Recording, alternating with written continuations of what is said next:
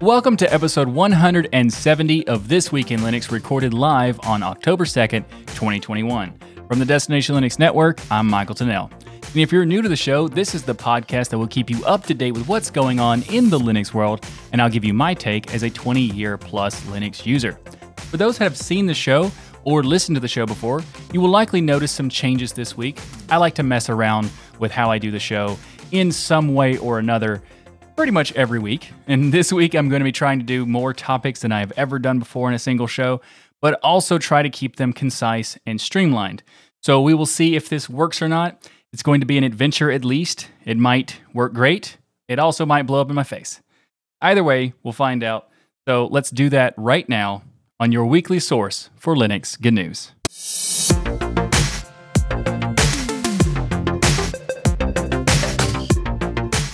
This episode is sponsored by DigitalOcean and by Bitwarden. Up first in the show this week, we're going to talk about some gaming news. We have a lot of cool stuff from Valve that they announced for related to Steam or related to Proton, so much cool stuff. And before we get started, if you are someone who does not like gaming, you can check out the links in the description. There's also timestamps like a segment index where you can just jump around to whatever you want to. And if you're listening to the podcast, there's also chapters. So if you don't like gaming and you don't like the fact that I'm starting with gaming, you can just skip to something else. So that is an option. The reason I'm saying this is because I had comments for people telling me that they stop watching the show when I get to gaming. And since I'm starting with gaming, keep watching the show. Anyway, let's talk about some gaming stuff. So we have Steam Beta Update, first of all. And there's a lot of cool stuff in here, but the biggest thing is that they are reducing the size of the Vulkan pre-caching data sets by splitting and versioning them according to Proton versions. Now, the reason this is important, this is to have games perform much faster when you hit the play button to start, rather than having to wait for everything to load up with the caching and all that stuff, which sometimes happens now. Also, will be helping the overall performance of the Proton games as well. So, that's great. Now, the other thing that they did for this latest beta release is the improvements to the game file verification system. Now, this is really cool because it will try to reuse as much of a corrupted file as possible to save download bandwidth in case you have some kind of corruption in your save data, rather than trying to get everything from the Steam cloud to fix the issue. So that is very cool. So to make it a lot easier for people who have not very fast internet connections. Now, the next thing I want to talk about is the Steam Next Fest. Now, the Steam Next Fest is a thing that is an event where you can try new demos of various games. You can also watch developer live streams as they show off the game or if they work on the game, and so much more. Now, there are a lot of games that are going to be here to test it out.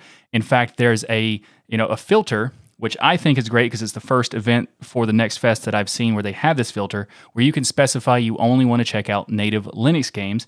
And I'll have a link in the show notes that will take you directly to that with it already filtered.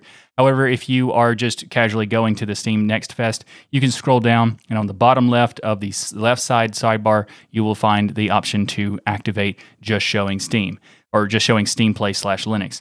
Now, if you want to try out games for Proton, well, you'll just have to dig around and find stuff manually because there's not a filter for that. There should be. Just a note, Valve, if you want to make a filter for all kinds of searches for Proton support, that would be awesome. You could integrate with ProtonDB or whatever. That'd be great. Think about it. Now, the next thing I want to talk about is the Proton update, because Steam Play Proton 6.3 has been released. And now this gets Proton experimental support for DLSS for DX12 games on Linux from NVIDIA. Now, NVIDIA announced back in August that they were going to be doing this, and this is fantastic because now it's going to give some improvements for people who are using the latest version of Proton and also with NVIDIA graphics. So that's awesome. Now, next up is the Steam Deck. Everybody is talking about the Steam Deck since it was announced, and we're going to continue to do that because there's someone who released some early benchmarks for the dev kit for Valve's Steam Deck. Now, this is cool, but they're probably not happy about this. Valve is probably not very happy about this happening, but it did happen. And now this was posted on a Chinese website, so it's in Chinese. And while I don't speak Chinese, so I wanted to thank Gaming on Linux for translating that and making an article for this, because that made it a lot easier for me to check out the information. If you want to check out the full details, I'll have a link in the show notes for the Gaming on Linux article where you can find out all the different frames per second based on like what settings they had and that kind of thing. But real quick, they did some benchmarks on Shadow of the Tomb Raider, Doom 2016, Cyberpunk 2077, and Dota 2. So we'll have a link in the show notes for checking that out. They did mention that there are some concerns, seemingly, with how the Cyberpunk game was played, because there was some overheating a little bit, because the user who did the dev kit benchmarks used a digital thermometer on the back of the device as well as the grips of the device and show the different things, and it kind of was a little bit hot. So I assume that this is going to be improved later, but also at the same time, Cyberpunk is not really meant to be used on the Steam Deck because it is a game that is more like laser focused for very powerful computers. So it might be because of that, but it also could be that it's a dev kit and they'll improve the thermals later. Who knows? But it is very cool to get this information. So if you want to learn more details about this, check out the link in the show notes. And also for those who are not familiar, the Steam Deck specs is, it's a very powerful device, even though it's a handheld. And if you're not familiar with the Steam Deck, how have you not heard of this? But you will find links in the show notes to learn more about it, because we've covered it on the show many times. Now, the next thing I want to talk about is related to Steam, KDE, and VR. That's right. There was a tweet recently posted that shows someone using VR on KDE Plasma on the Steam Deck, which is just awesome. And it makes me want to get the Steam Deck even more. I mean, I already pre-ordered. I pre-ordered it like the day it came out, within a couple hours. Actually, I tried to do it immediately, but their system wouldn't let me like check out as quick as I wanted to. But I eventually did get in, so I am looking forward to it. Hopefully, I will get it as soon as possible. I think it's Q1 next year, but they don't really say exactly when that is. But, fingers crossed. I can't wait. I can't wait to play with the Steam Deck. I can't wait to play with KDE Plasma on the Steam Deck, and maybe even VR. Who knows? And if you want to learn more about any of the stuff we talked about related to Steam, or any of the Steam Deck stuff or anything else, I'll have links in the show notes below. So going from one KDE related topic, I mean, that's kind of a weird transition, but we did talk about the Steam Deck and KDE. So now let's jump to more KDE, because there's a lot of cool stuff that they announced recently related to KDE Plasma 523 and 524. We're going to talk about that a little bit later. But also the 25th anniversary of KDE is very, very close. So October 14th, KDE will be celebrating the 25th anniversary with the release of KDE Plasma 25th Anniversary Edition, which is Plasma 523. Now, this is not the 25th anniversary of Plasma. This is 25th anniversary of KDE as an organization, so or a community, I guess you could say. So that's the difference. But Plasma's been around for a long time, since 2008, just not 25 years. Anyway, this is awesome news, and I am so grateful to KDE making Plasma and all the other great stuff they did, so I'm happy they're around for as long as they have, and I hope they continue to another 25 years. So fingers crossed on that one. But let's talk about KDE Plasma 523, because there's a lot of great stuff that I'm excited to try out. For example, there's a new override color scheme option, so you can change the accent colors in the system settings color page. This is actually something you could do already inside of system settings, but it required a little bit more complicated stuff to do. You had to change many different features and settings and stuff like that. Now, this is much easier to customize the look of your system, because you just click a single selection to pick the one you want, and that's it. You're good to go, which is awesome. Now, KDE Plasma 524 is going to be making an additional change to that, where you can not only have like the default selected options, or like just ones that they're predetermined, you can also create custom accent colors coming in 524. So I'm excited. There's a lot of cool stuff in Plasma 523. In addition to the accent colors, we have some improvements to the Breeze theme. So they have redesigned the buttons, the menu items, checkboxes, sliders, and so much more. Also, they have made a lot of improvements to Kickoff. The code received a huge overhaul, and they have a lot of improved performance and accessibility with Kickoff, which is fantastic. They've also made some improvements to the touchscreen support as well as Wayland support, which is awesome. I can't wait to see Wayland taking over completely because there's a lot of cool stuff you can do in Wayland, and so I'm really looking forward to when all the DEs have that as a default. Because Wayland is, some people talk about Wayland is not ready yet, but it can do so many cool things that I want it to be ready. So I'm happy to see that they're working on that. They've also done a lot of other improvements, such as being able to easily switch power profiles and many more. But we also have some more information about KDE Plasma 524 that I want to talk about, and that is the ability to have a global keyboard shortcut that you can move to the window, like the center of your screen. You can move a window to the center of your screen, and I really like that because it makes it easier to manipulate the windows for people who want to do the quick tiling and that kind of thing, which is quite nice. I've tried to find it before, so I am glad to see that they're adding it because I will use it quite a bit. Now, another thing that I will use quite a bit is the new calendar app. That's right. So I am absurdly excited for this. I've wanted a modern calendar app on Linux for a while, and this looks so good. Now, there's a month view, schedule, agenda, task view, all that sort of stuff. And they have a lot of improvements for the latest under the hood improvements like the performance and the UI, animations and all these kinds of things. So that's really cool. But the thing that makes me most excited about this is that it has support for many different calendar services. So if you have a calendar in Nextcloud or Google Calendar or anything else that Akonadi, I think that's how you say it, works with, then you can use those inside of Calendar, which is awesome. So there's a lot of calendar apps in Linux, but they all have some hit or miss feature. And so far, just looking at the demos, Calendar with a K looks awesome, and I can't wait to use it. Now, it is still under heavy development.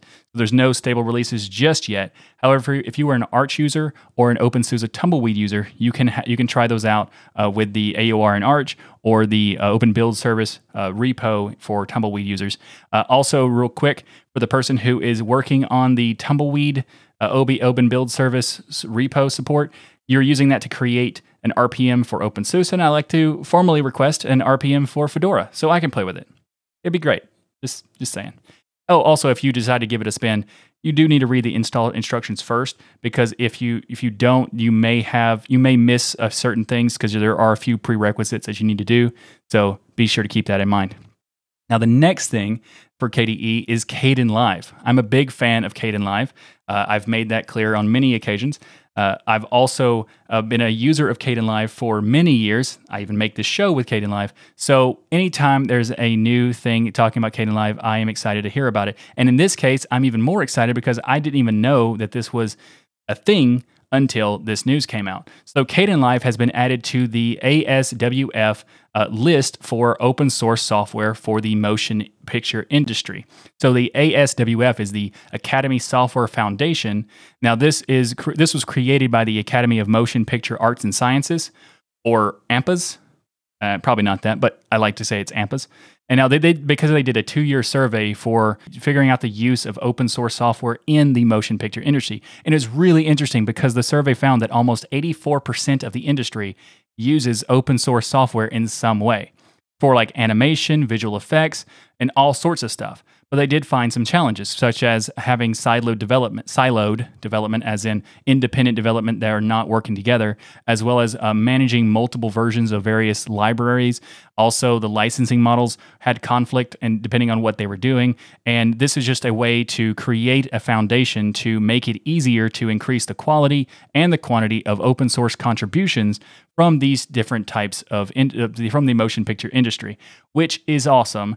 And if you want to check out, there's a lot of great stuff in this list. So there's stuff like Kdenlive, like I mentioned. Also, Olive is in there. You got Natron in there, Inkscape, GIMP, so many things. Check it out. I've linked in the show notes, as well as links to everything else that I've talked about related to KDE in the show notes below.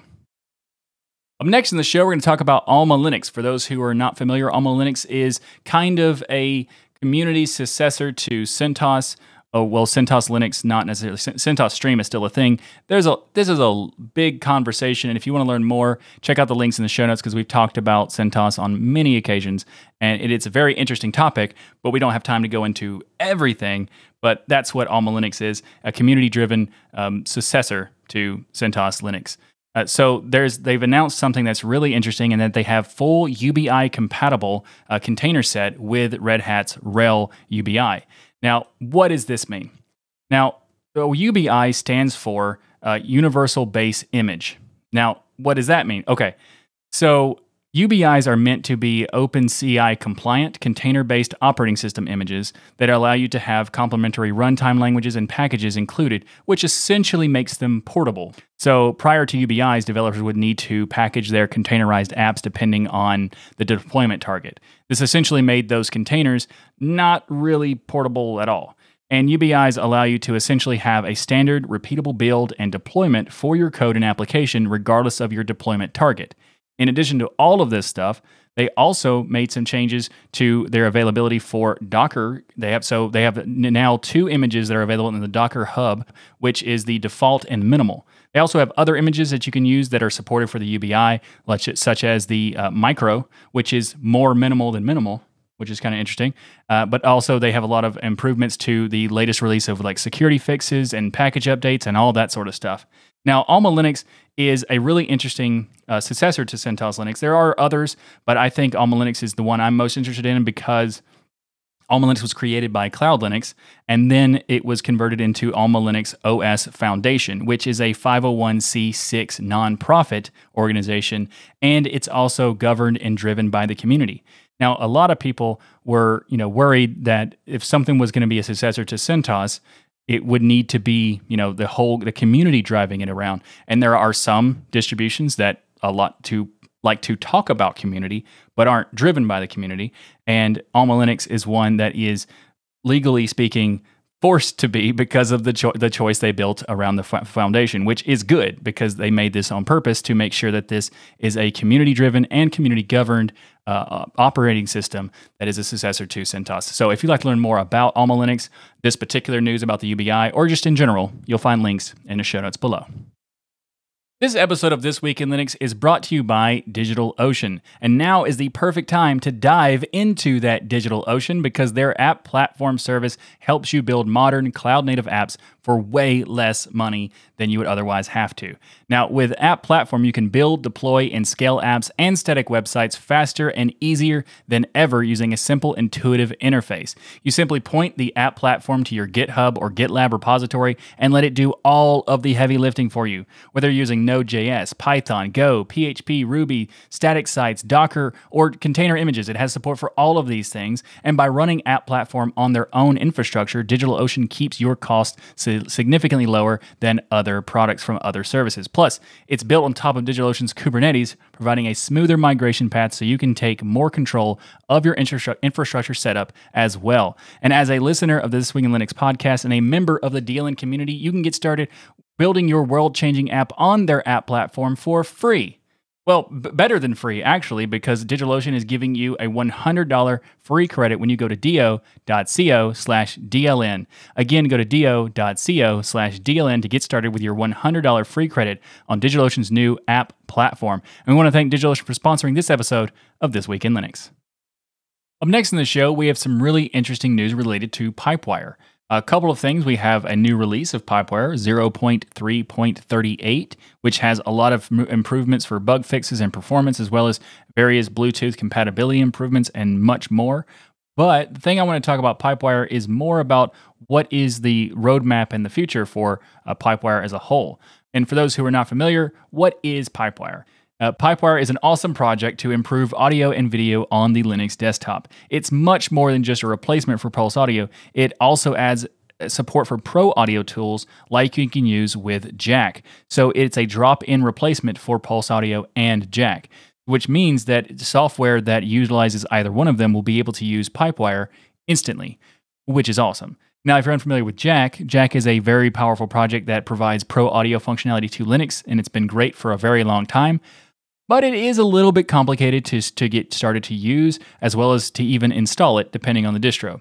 So it's very cool what we're doing with the work on Pipewire.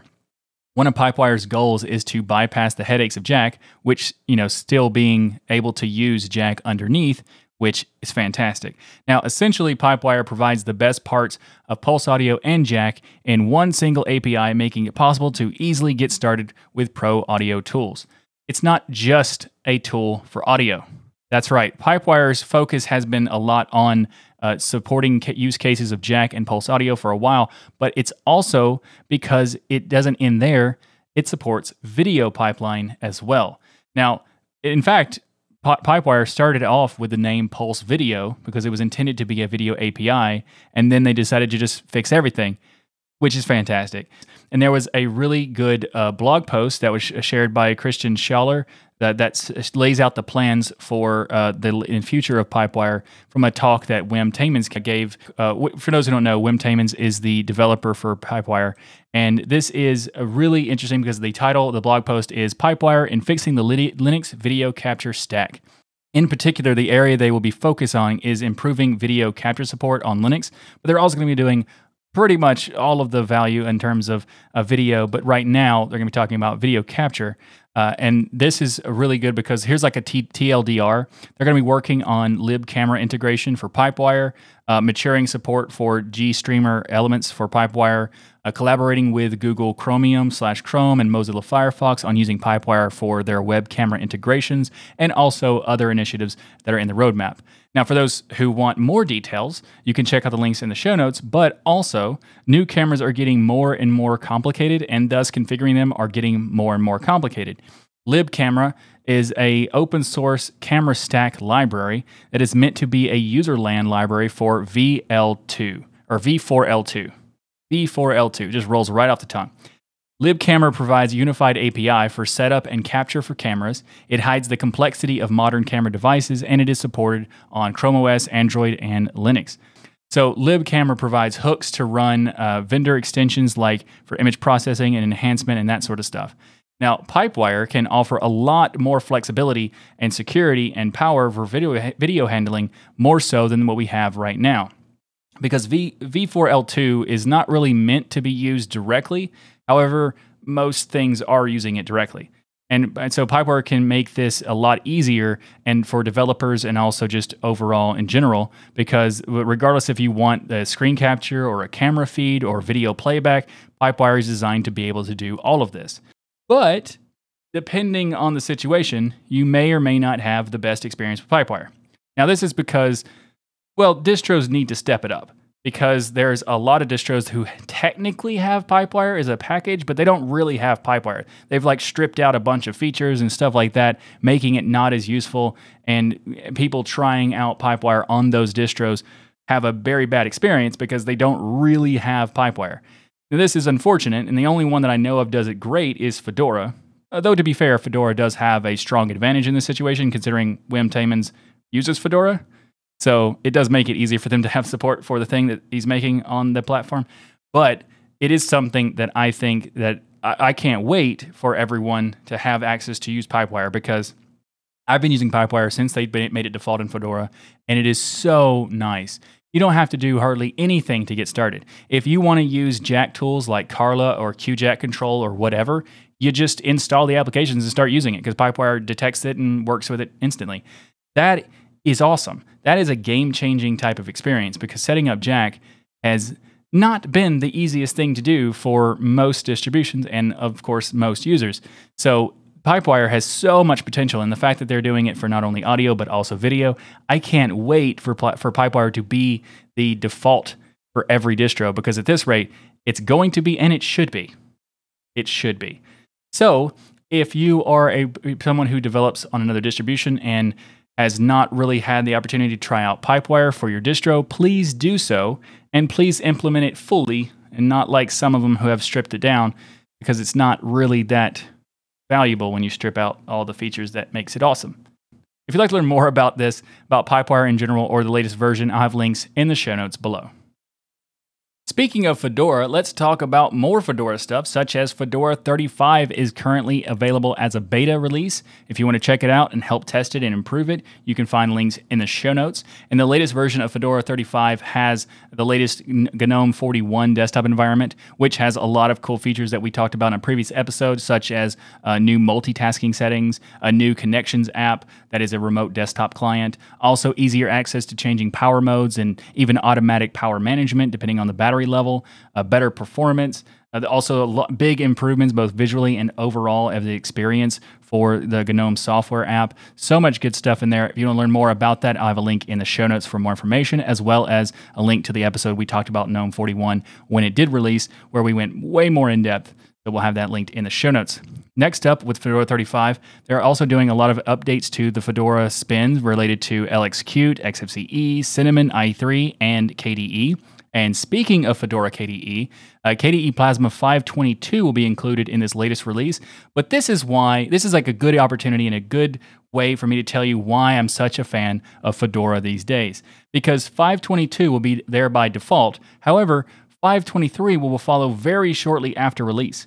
It's very cool because a lot of times you get a distribution and you see what version of the DE they have, and it's locked to that version until the next version of the distribution is released. Whereas in the future, Fedora will have support with 523 when they do the update for it, which is awesome. Like, that's just such a fantastic feature to have, to be able to like, okay, I'm starting with this version, but not have to worry about, I still want to get the latest version, and you can with Fedora. That's why I'm such a fan of Fedora these days. Also, another reason I'm a fan of Fedora is the new version of Fedora KDE spin that they're doing, which is called Fedora Kinoite. Now, this is basically Fedora Silverblue, but with KDE Plasma. So it's a special edition of Fedora Linux that has support for, it's built around Podman, RPM OS tree, Flatpaks, and of course, KDE Plasma. So Fedora Kinoite is an immutable desktop operating system, and this means that every installation is identical to every other installation of the same version. The operating system that is on disk is exactly the same from one machine to the next, and it never changes as it is being used, because it uses a read-only layer where you're not messing around with the main system. So it's intended to make it more stable, less prone to bugs, and also easier to test and develop. And everything you want to put onto it sits on top with Flatpaks to, when you add new applications, you're using Flatpaks to do it, and it makes it really, really cool. And I can't wait to try out Fedora Kinoite, which is coming in the release of Fedora 35. Also, next up is that we have videos available now for Nest with Fedora. Now, videos for all of the talks are now available on a playlist. I'll have that linked in the show notes. But including the podcast episode for the Fedora podcast talk that we did is in the playlist that I participated in. We talked about what the Fedora podcast is, why you should listen to it, as well as the integration with Destination Linux Network, and so much more. So check that out. And also, just a quick note, which I find really cool, is that if you look at the playlist, the video for the Fedora podcast is video number 42.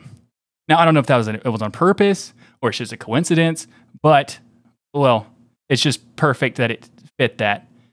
So, yeah, video 42 on the playlist.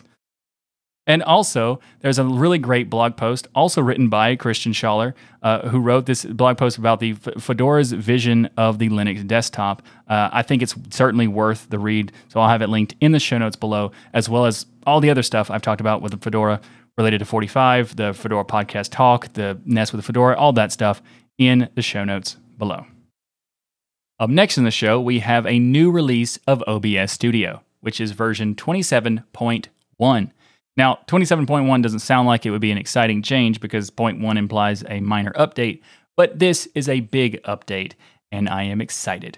Now, for those who are not aware of OBS Studio, it's a very popular application, but it's possible that you might not be aware. It's a free and open source software for video recording and live streaming. I am a huge fan of OBS Studio. I have been using it to create my podcast, Destination Linux, This Week in Linux, as well as many other videos that I use and I make. There's all using OBS Studio, and OBS Studio 27.1 has a lot of cool stuff. For example, there's now available to have YouTube integration with the browser dock system, and so much integration to make it where it's not just a stream key that you're connecting to it. You can do a lot of great stuff with the new integration features. But in addition to this, they also have a new 18C scene multi-view option. Now, they previously had, I think, an 8-scene multi-view option, which means that you can pop up a quick, if you have multiple monitors, you can pop up a window that has multiple different scenes that you can easily use your mouse to quickly click on any of them to switch it to the main program mode, which is the one that you see as it is being recorded. Now, this is very cool. I haven't tried the 18 scene one yet, but I did try the other one, and it is quite nice. I still prefer keyboard shortcuts versus this, but it is nice to see as well. There's also a new feature to allow browser sources to have limited control over your OBS if you want it to, which can be used for a lot of cool custom integrations. And I have a ton of stuff that I have built custom for my OBS Studio, so I can't wait to try this out. Also, there's a new option to draw safe areas in the preview, which is very nice. So you can basically have like a certain zone where you can tell like where you want to have everything be in like a guide system, which is nice. They've also made it where the hidden sources for your scenes will have the text dimmed, so you can easily see and quickly see when you have something hidden, rather than just there is a little eyeball icon that you can turn off and on, which does indicate it, but it's not as quick as looking at the text, because you can very easily see the difference between an active scene or active source and an inactive source, which it's a very minor polish, but I am happy to see that. And another thing that I am super happy to see is that drag and drop for scenes and sources has been re-enabled for Linux, which is great because you previously had to just click the arrow button up and down, and when you have a lot of scenes and a lot of sources in your scenes, like I do, a lot of clicking. And now being able to easily drag and drop it, fantastic. Now they removed it so that you could do the undo and redo features, and now they have added it back. So super excited to do some more building out my scenes, because I constantly tweak them. I constantly try to make them better, and this having drag and drop will make that a lot easier.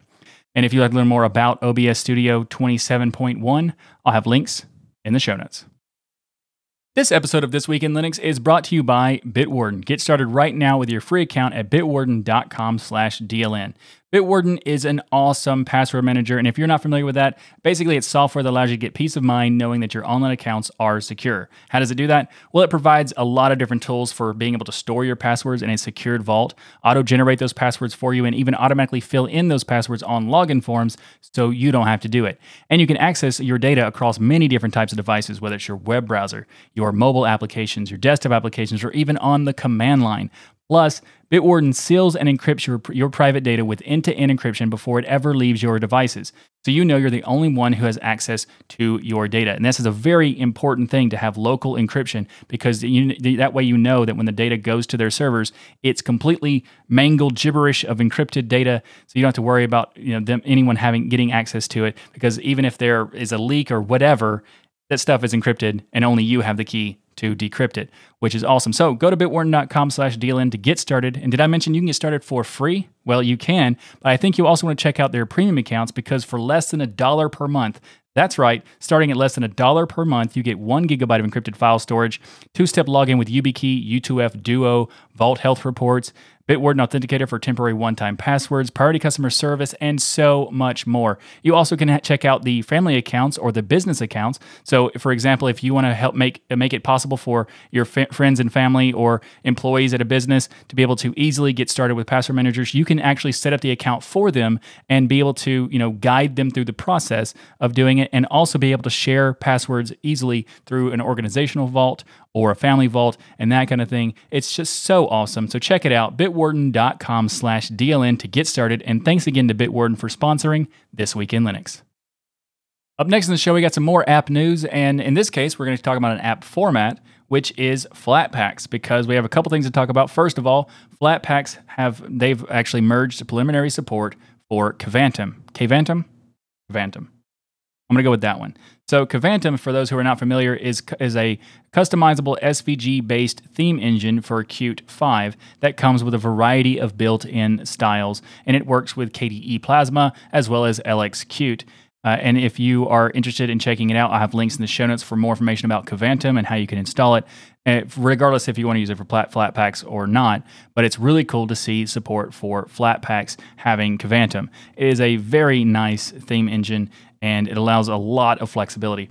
So Flatpak getting this is great. And another thing that's great about Flatpak is that they have announced that they now have support for donations. So if you like to support for the project of Flatpaks or the Flat Hub, you can be able to, give some money on a monthly basis through the Open Collective campaign that they have. And this is just great. I think more projects should have something like this, make it easier for people to, donate to them, because there's a lot of projects that I'm a big fan of, but I'm not even able to donate to them directly because of a variety of reasons of not having donations and that kind of thing. So I know it makes it a little complicated in terms of collecting money, in terms of legal ramifications and that kind of thing. So, if there's something that you could do, I would suggest you do it, because a lot of people would love to donate to a variety of different projects that they're not able to do so. So it's better to have the option than to not have the option. And I'm very glad to see that Flatpak now does have the option. If you'd like to learn more about it or donate to Flatpaks, links in the show notes. Up next in the show is the latest release of wget from GNU, and this is wget 2, actually, version 2.0. This is a complete rewrite and new code base for wget, which is based on libwget, which is a library for web clients. There are many improvements over the original GNU wget. So wget 2 is faster. By the way, for those who are working on wget 2, please just drop the 2 part, because if that's going to be necessary to type it in, that's going to be a little bit annoying for tutorials and that sort of stuff. So, just replace it and say this is wget whatever. But for the comparison's sake of like what we're talking about, I'm going to continue to call it wget 2. Just FYI, that is a suggestion. So GNU wget 2 supports lots of improvements. It's way faster than the previous version, and it supports different HTTP and HTTPS protocols, as well as retrieval through HTTPS proxies, as well as adding HTTP2 uploading support and support for HTML5's download attribute, as well as support for LZIP, and also improvements for the integration with OpenSSL and so much more. But the biggest things are the HTTP2 and HTTP compression to increase the speed of wget, but also they added support for multi-threading and parallel connections. Now, what that means is multi-threading is that your computer can use wget 2 in multiple threads, but also parallel connections is that you can connect to the same server multiple times, so that if there's some kind of delay, it will basically say, well, I'm going to connect 10 times and be able to download it all at once to connect it together for that final download, which just increases the speed of having to do it. Because some servers will arbitrarily lower the speed for no reason at all, and having functionality for parallel connections improves that problem, like pretty much eliminates it. So that's awesome to see. If you'd like to learn more about GNU wget 2 and the latest release of 2.0, I have links in the show notes. Up next in the show is Q4 OS 4.6 has been released. It's been in development for over a year, and it is based on Debian 11 Bullseye with the Linux 5.10 LTS kernel. Now, what's interesting about Q4 OS is the desktop environments that they offer. So first of all, they have KDE Plasma 5.20, and this is the available version that's in Debian, of course.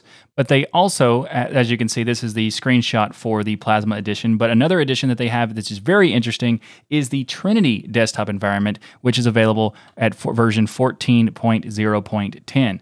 Now, for those who are unfamiliar, Trinity desktop environment was born as a fork of KDE 3.5 back in 2010. And TDE, or Trinity Desktop Environment, is now a fully independent project. It uses some stuff from the previous thing, but it's no longer connected to KDE in general. So Trinity Desktop Environment is an interesting desktop for those who want to have a kind of Windows XP style design, who are comfortable with that. So Q4OS gives you the option for both KDE Plasma and TDE on the same installation as well, making it possible to easily switch between the two desktop environments, which is pretty cool. And also in Q4OS 4.6 introduces a cool update to their desktop profiler utility. It now supports custom profiles, and they say it's a feature that lets users export their current desktop status as a snapshot that can be modified or edited to create other customized profiles. And they say any profile is importable, so a user can import and apply it later on another piece of hardware. Also, a user basically, in other words, a user easily gets a fresh operating system installation configured and ready to work with minimal post-installation effort, which is very cool, I must say. So if you're interested in checking out Q4OS, whether it's the Plasma Edition or the Trinity Desktop Edition, we'll have links in the show notes below. Up next in the show, let's do a little bit of housekeeping. So first of all, I want to tell you about the latest episode of Destination Linux, episode 245. We have a really in-depth, interesting conversation about what Linux needs to get desktop domination. Basically, Linux is very close, but what we need to get for to kind of cross the finish line and get the domination for the desktop. Because if you're not familiar already, Linux is everywhere and essentially dominates everything but the desktop. So what do we need to make sure that it gets that as well? And we talk about that in that episode, Destination Linux 245. Also, be sure to check out DasGeek's latest video on his channel for the best VPN. It is a really, really interesting comparison between NordVPN, ExpressVPN, ProtonVPN, Mozilla's VPN, Mullvad, Pia, so much stuff. So check it out. It's a really great breakdown of the different services that they offer, what the value of each service, and so much great information. So check it out. Best VPN video. I'll have it linked in the show notes below. Also, check out Visuex.com. This is my company, what I make website design, graphic design, marketing. I also have some new services I'll be launching pretty soon. But I wanted to show it. I'm showing in the video. If you're listening to the podcast, you won't be able to see it when you go to the new website. Because if you go to the website, it still has the old version, but I have a brand new version coming out very soon. Next couple of days or so. I can't wait to show it to you. If you want to see a quick sneak preview, then check out the video version of this episode to see that. But there's a lot of great stuff that I have planned for that release. So I am definitely curious about what you think when it comes out. So if it's going to come out between this episode and the next episode, so feel free to leave a comment on this video when it does happen, what your opinion of it is. So you can check out the links for everything I've mentioned here in the show notes. Thanks for watching this episode of This Week in Linux. If you like what I do here on this show, then please like that smash button and be sure to subscribe. And if you'd like to support the show and the channel, we have multiple ways to contribute via Patreon, sponsors, PayPal, so many more. You can become a patron by going to tuxdigital.com/contribute. And if you do become a patron, you can join me during the live stream in the recording stadium to discuss stuff between the topics and also experience the wonderful way of how I make the show. Whether it's like I told you in the intro of this episode that I was going to have an adventure this week where it's going to either blow up in my face or it's going to go great. And well, it blew up in my face. If you'd like to watch the blow up, then you can check out the unedited version of this episode by becoming a patron on Patreon or sponsors and that sort of thing. So if you do want to see the blow up in my face part, that will be linked for the patrons to do so.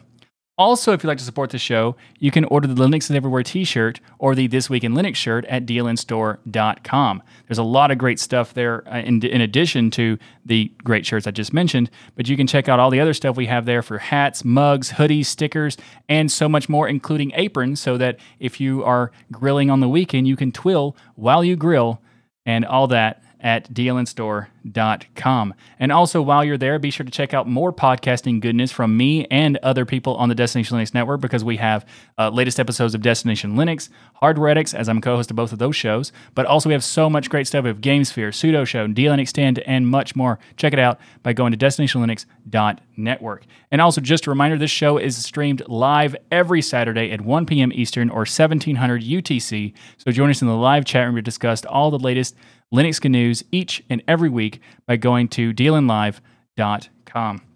Thanks again for watching. I'm Michael Tunnell with the Destination Linux Network, and I'll see you next week for another episode of your weekly source for Linux good news. And the transition did not work. Okay, I'll do it manually this time. See? The adventure never stops.